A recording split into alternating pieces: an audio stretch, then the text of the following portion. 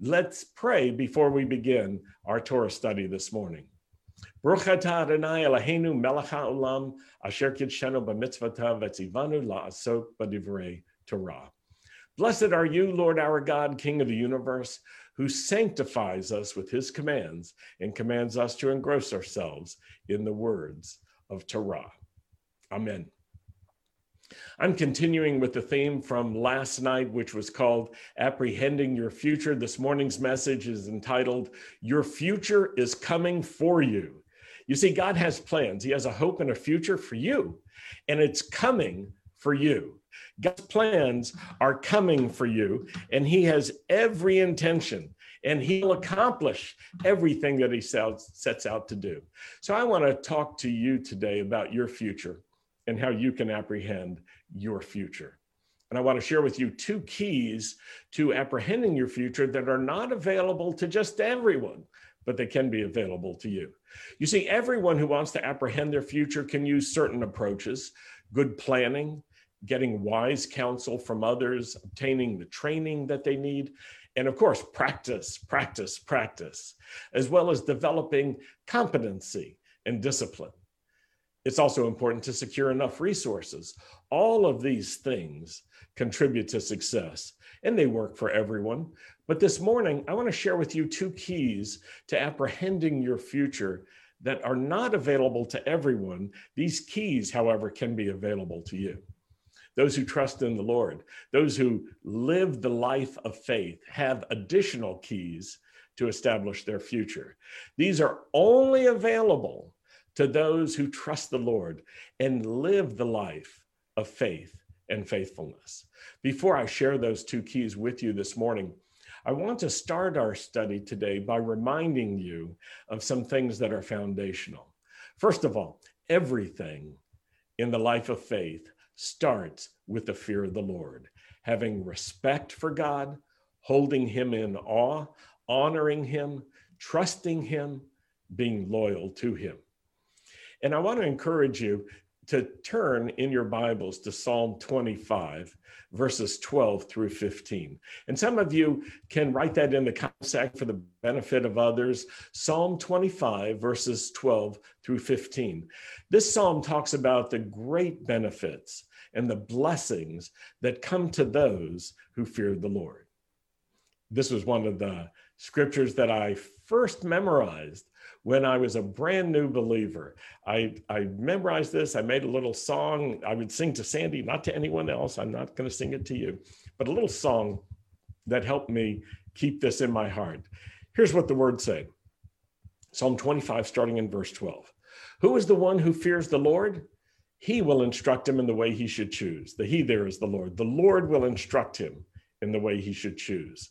His soul will abide in prosperity, and his seed or his descendants will inherit the land.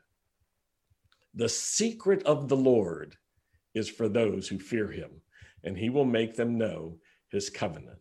My eyes are continually toward the Lord, for he will pluck my feet out of the net. You see, the one who fears the Lord will receive instruction about the way he should choose. You and I need wisdom and guidance in order to choose well. And it all starts with the fear of the Lord.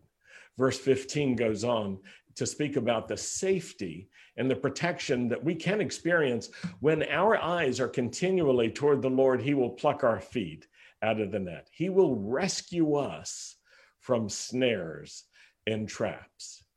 And that leads to another scripture that I want us to review together. I think it's familiar to many of you, but it's worth remembering during times like these when there's so much uncertainty and people can actually despair about their future, and they can actually be tempted to think that there is no future good, only sorrow and trouble. Jeremiah 29, verse 11. This is a scripture that is worth memorizing. It's worth writing down. It's worth keeping available in every way that you might need it. This is what it says. For I know the plans that I have for you, declares the Lord. Plans to prosper you and not to harm you, to give you a future and a hope. What a great word from the Lord that is. But it's also interesting about the context, the greater context that this particular verse is found in. This prophetic statement was given at a time when Israel was going into exile, a period of life where they would be sent to Babylon. And there was so much that was unsettled about Israel's future. There was exile ahead. The exile was going to happen. And the prophet Jeremiah, like all of Israel, was troubled. What is our future? And the Lord had an answer, that even this exile did not negate the plan for Israel's future. Just because there's trouble ahead, it doesn't mean that God does not have a plan. That's an idea worth writing in your own words and with your own thoughts in the comments section to share with other people. Even though there may be trouble, God still has a plan. Just because there's trouble, it doesn't mean God does not have a plan. When there's trouble, God still has a plan. There are a lot of ways that you could put it. I would encourage you to think about it and to write in your own words in the comment section right now, if you can, to write in your own words your way of expressing this. Even when there's trouble ahead, it doesn't mean that God does not have a plan. You see, God is still in control, even when there's trouble. Well, let's read a few more verses so we can get the context of Jeremiah 29. And we'll start in verse 10, just one verse earlier. For this is what the Lord says, when Babylon's 70 years are complete, I will attend to you and confirm my promise to restore you to this place. Verse 11, this is the one we all love. For I know the plans I have for you, declares the Lord, plans to prosper you and not to harm you, to give you a future and a hope.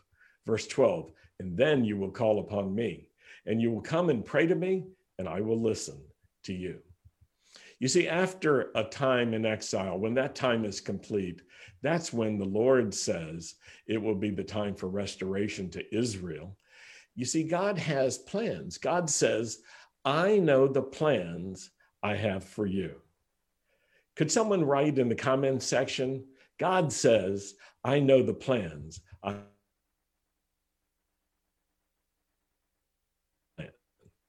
That's worth emphasizing as well in the comments section. I encourage you to participate in the comments section, because when you listen and you take something to heart and you put something in your words that captures what you're understanding, it makes great impact on you. It's a way of actively participating. You activate your faith by your participation in this way. God says, I know the plans I have for you. These are not our plans. They're his plans, not our plans, his plans. Think about it. Yeshua taught us to pray, your will be done on earth as it is in heaven. What's the human temptation? We want our will to be done.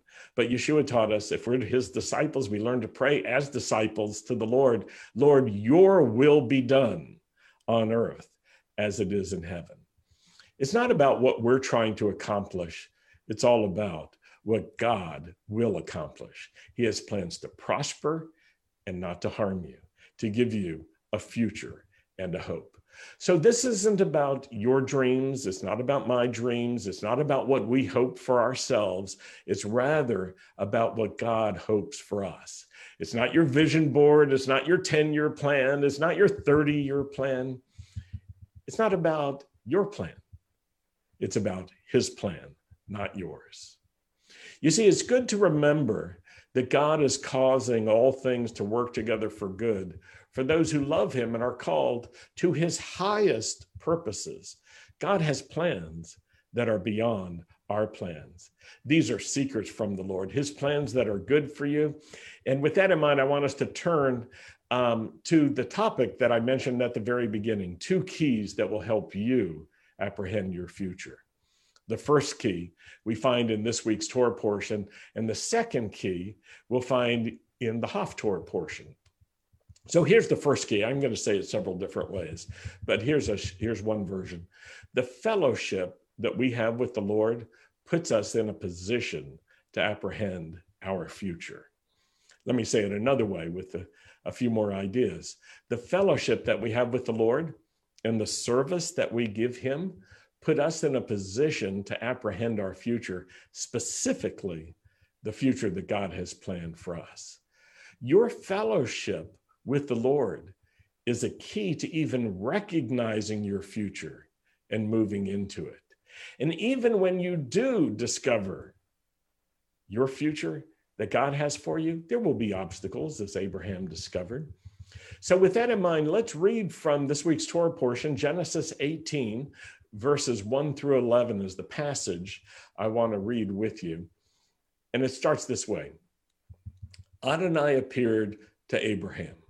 And I want to amplify that to capture what the Hebrew is really saying. Adonai appeared visibly and physically to Abraham by the oaks of Mamre as Abraham sat at the entrance to the tent during the heat of the day.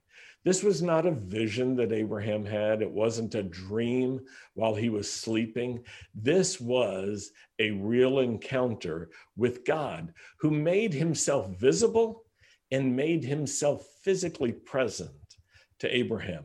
It's very similar to when God appeared to Adam in creation at Gan Eden, at the Garden of Eden, when the Lord would walk and Adam could hear him. The Lord would speak and Adam could hear him. Adam would speak and the Lord could hear him.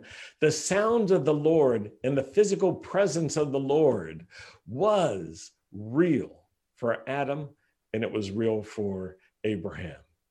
Verse 2, Abraham raised his eyes and he looked, and there in front of him stood 3 men.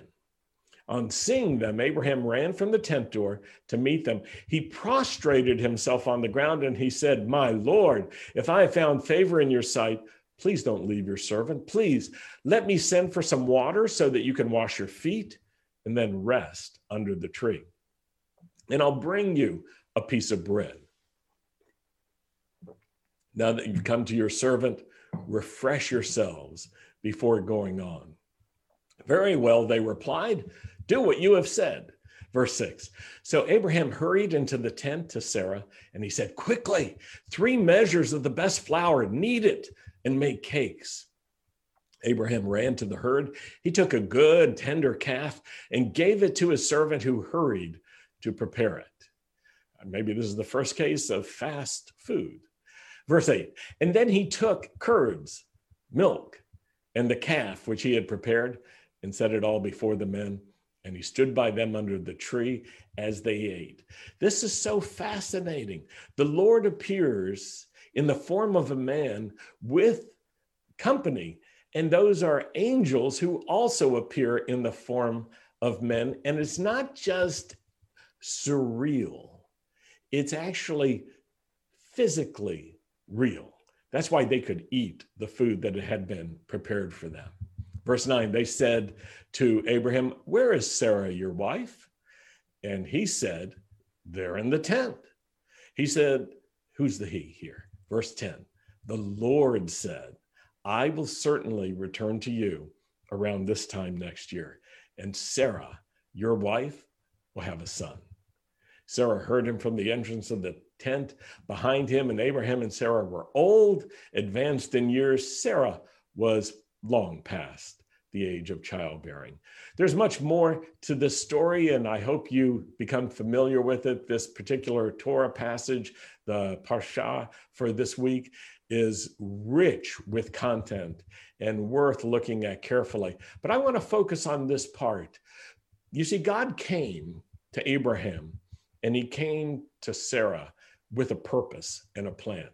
And it was to open up a new and an unexpected chapter in the life of Abraham and Sarah, one that would be good for them, but they couldn't achieve on their own, and one that would ultimately bless and benefit all of humanity. God appeared physically and visibly to Abraham. That's what the Hebrew says. It's very concrete. It's very, very clear how God appeared. Maybe you've wondered, where in Torah can you find Yeshua, the physical and the visible presence of God? Well, here's a great place, right here in Genesis. Abraham has fellowship with the Lord. And during that time of fellowship, with hospitality, with food, with drink, with milk, with curds, the Lord reveals the future for Abraham and Sarah. The Lord will come back in a year and Sarah will have a baby boy at that time. Well, you might say that's impossible. Yes, it is. But it is the way it happened. With God, all things are possible. And I want you to pay close attention to this because this is part of the pattern I want you to grasp. Abraham took time to fellowship with the Lord. Some people never apprehend their future because they're too busy. They don't have time to fellowship with the Lord. They don't have time for God. They're so busy trying to make a future for themselves. And that's not the way. That's not the way to live, folks. Take time to fellowship with the Lord and to serve him. That's what Abraham did. He took time to fellowship with God. He took time to serve the Lord. And that's the moment when God opened up the future for Abraham and Sarah. It was very personal. It wasn't general. It was their future. Fellowship with the Lord and service to the Lord, that's the first key to apprehending your future that I wanted to share with you today. The second key is found in the Haftorah portion this week. Fellowshipping with God's people. Uniting your service to the Lord by serving his people. That's the second key that I want to focus on. Let's look at the story of the Shunammite woman and the prophet Elisha, or Elisha in Hebrew, but we'll use his more common English pronunciation. As we read this passage, I want you to pay attention to the details that describe the fellowship that Elisha and the Shunammite woman had together, and the description of the woman's service to the Lord and to Elisha. It's in 2 Kings chapter 4. So could you write this in the comments section? 2 Kings 4, verses 8 through 17. It's a fascinating story, one of several really valuable and interesting stories in this week's Haftorah portion, but we're going to focus on this one, starting in verse 8. One day, Elisha visited Shunem, and a well-to-do woman, a rich woman living there, pressed him to stay and eat a meal. After this, whenever he came through, he stopped there for a meal. And the woman said to her husband, I can see that this is a holy man of God who keeps stopping at our place. Please, let's build him a little room on the roof.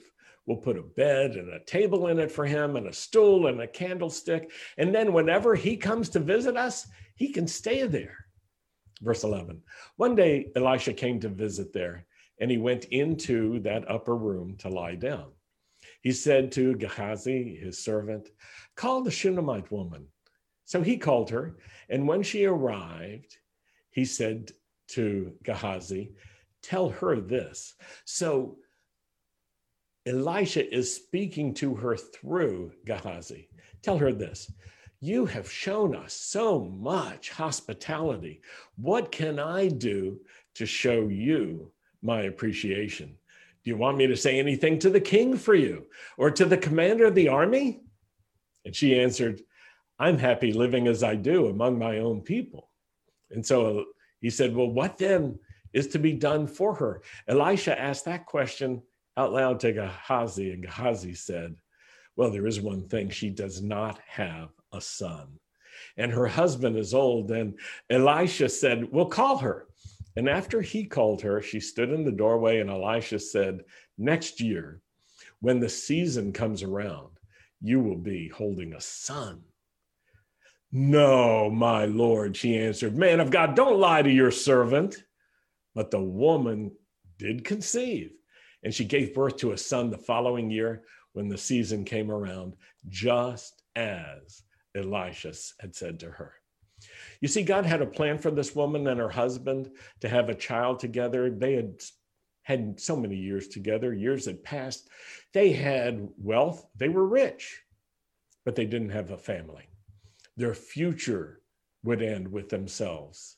Even so, they showed hospitality. They served the Lord by serving Elisha and Gehazi.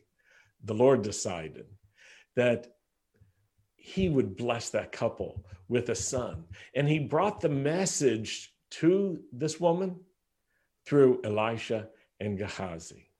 And that part of the couple's future was realized only through fellowship in service to the Lord's people, fellowship with the Lord and serving the Lord, fellowship with God's people and serving them. These are two keys that we have that help us apprehend our futures. When we're looking at these particular passages, it reminds me of miracle children, the very topic of miracle children in our congregation at Beth Israel. There are many families that have miracle children. And not only that, there are many adults in the congregation who were miracle children. They shouldn't be alive. They shouldn't exist, but they do because of the favor of God, because God did a miracle for them and for their family. Not only that, but there are many families in our congregation who have adopted children and have brought them into their family. And this is another kind of miracle. It's another kind of blessing because those children would have been orphans. They would have been all alone. But because of the love of God that was expressed through a husband and wife that opened their hearts to them, these children ceased to be orphans and became part of the mishpachah. In our congregation are a number of adults who were adopted, and now they live great lives. They are so meaningful to the congregation. They're so important to us. Our life would be much more, how can I say it, deficient. It would lack so much if we didn't have these people in our lives. And so we salute all of the miracle children, all of the families that have miracle children. We salute all of the families that have adopted children and all of the adults who were adopted. And we say, thank you, because you're a revelation of the mercy of God, of the comfort of God, of the power of God, and how he sets the solitary in family. It's a beautiful revelation. And I know this. I know, mishpachah, that we're living in a time right now. We're at a time of great uncertainty. It's a time when many people are just wondering what's ahead. And I can't tell you what's ahead, but I can tell you this: God is in charge of our futures. And if we want to really apprehend our futures and to receive the future that God has for you that's coming for you, I encourage you to learn from Abraham and to have fellowship with the Lord and to take time and minister to the Lord. Take time in your schedule to be with him, to fellowship with him, to speak to him, not just making petitions to him, and not just when you're gathered with other people like we may be today, but when you're just by yourself or with a loved one. Take time to fellowship with the Lord and minister to him, not just to receive, but because you love him, to give him all praise, all glory, and all honor. And I can tell you this: as you're ministering to the Lord, as you're fellowshipping with him, there may be times when God decides to open up to you his plans for your future. These are plans that he's had in mind. They're the secret things that Psalm 25 was talking about. These are the things that will bring such fulfillment to you that it will actually amaze you. You will be stunned sometimes when God does for you what you couldn't do for yourself. Remember this: our lives are hidden in Messiah. God is the one who's watching over our lives. The mountains may shake, but God is in charge. Don't put your hope in the newscast that you watch. Don't allow your sense of confidence and security and your hope about the future to be diminished by the events in this world. I would rather encourage you to fellowship with the Lord and to receive confidence from him. Don't fret. It'll just bring you harm. It won't do any good for you. But instead, put on your faith and express it in fellowship with the Lord. And don't stop there. Fellowship with God's people and serve together. Continue to serve the Lord by serving his people.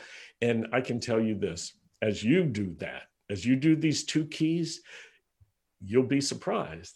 But God will open up parts of your future that he's been planning and he's been preparing, not according to your plans, not according to your intentions, but according to his.